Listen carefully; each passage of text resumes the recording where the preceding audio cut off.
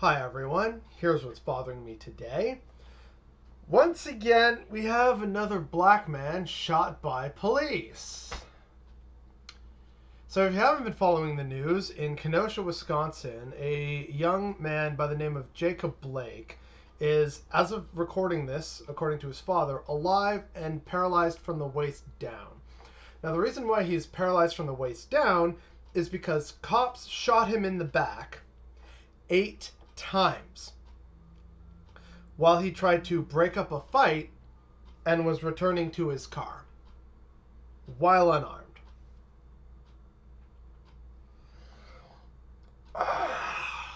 I am so done, and so are so many people.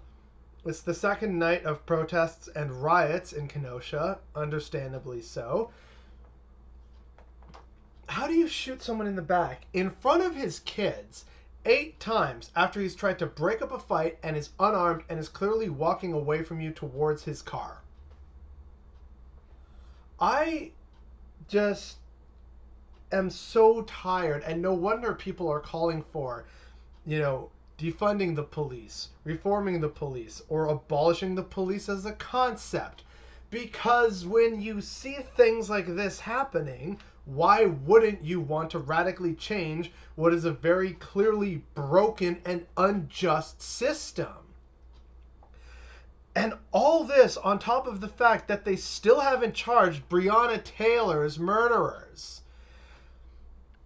There is no real justice for black people in America, and yet I know because of this we're going to see the counter protests of people saying, "Back the blue," and "All lives matter," and "Blue lives matter."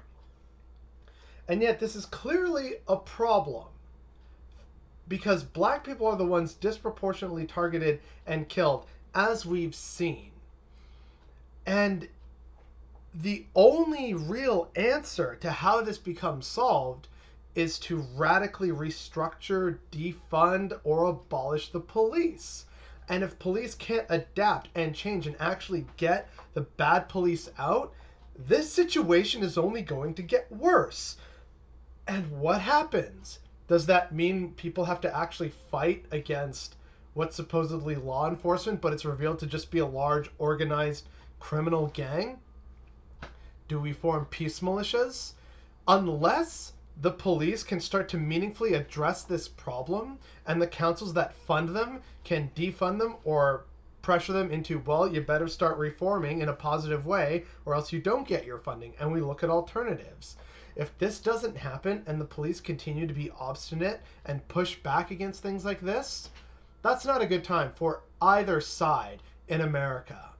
But the fact that another black man has been shot multiple times in the back after trying to de-escalate and break up a fight, and he still manages to get shot not once but multiple times by police, an organization that is supposed to ostensibly protect him, is what's bothering me.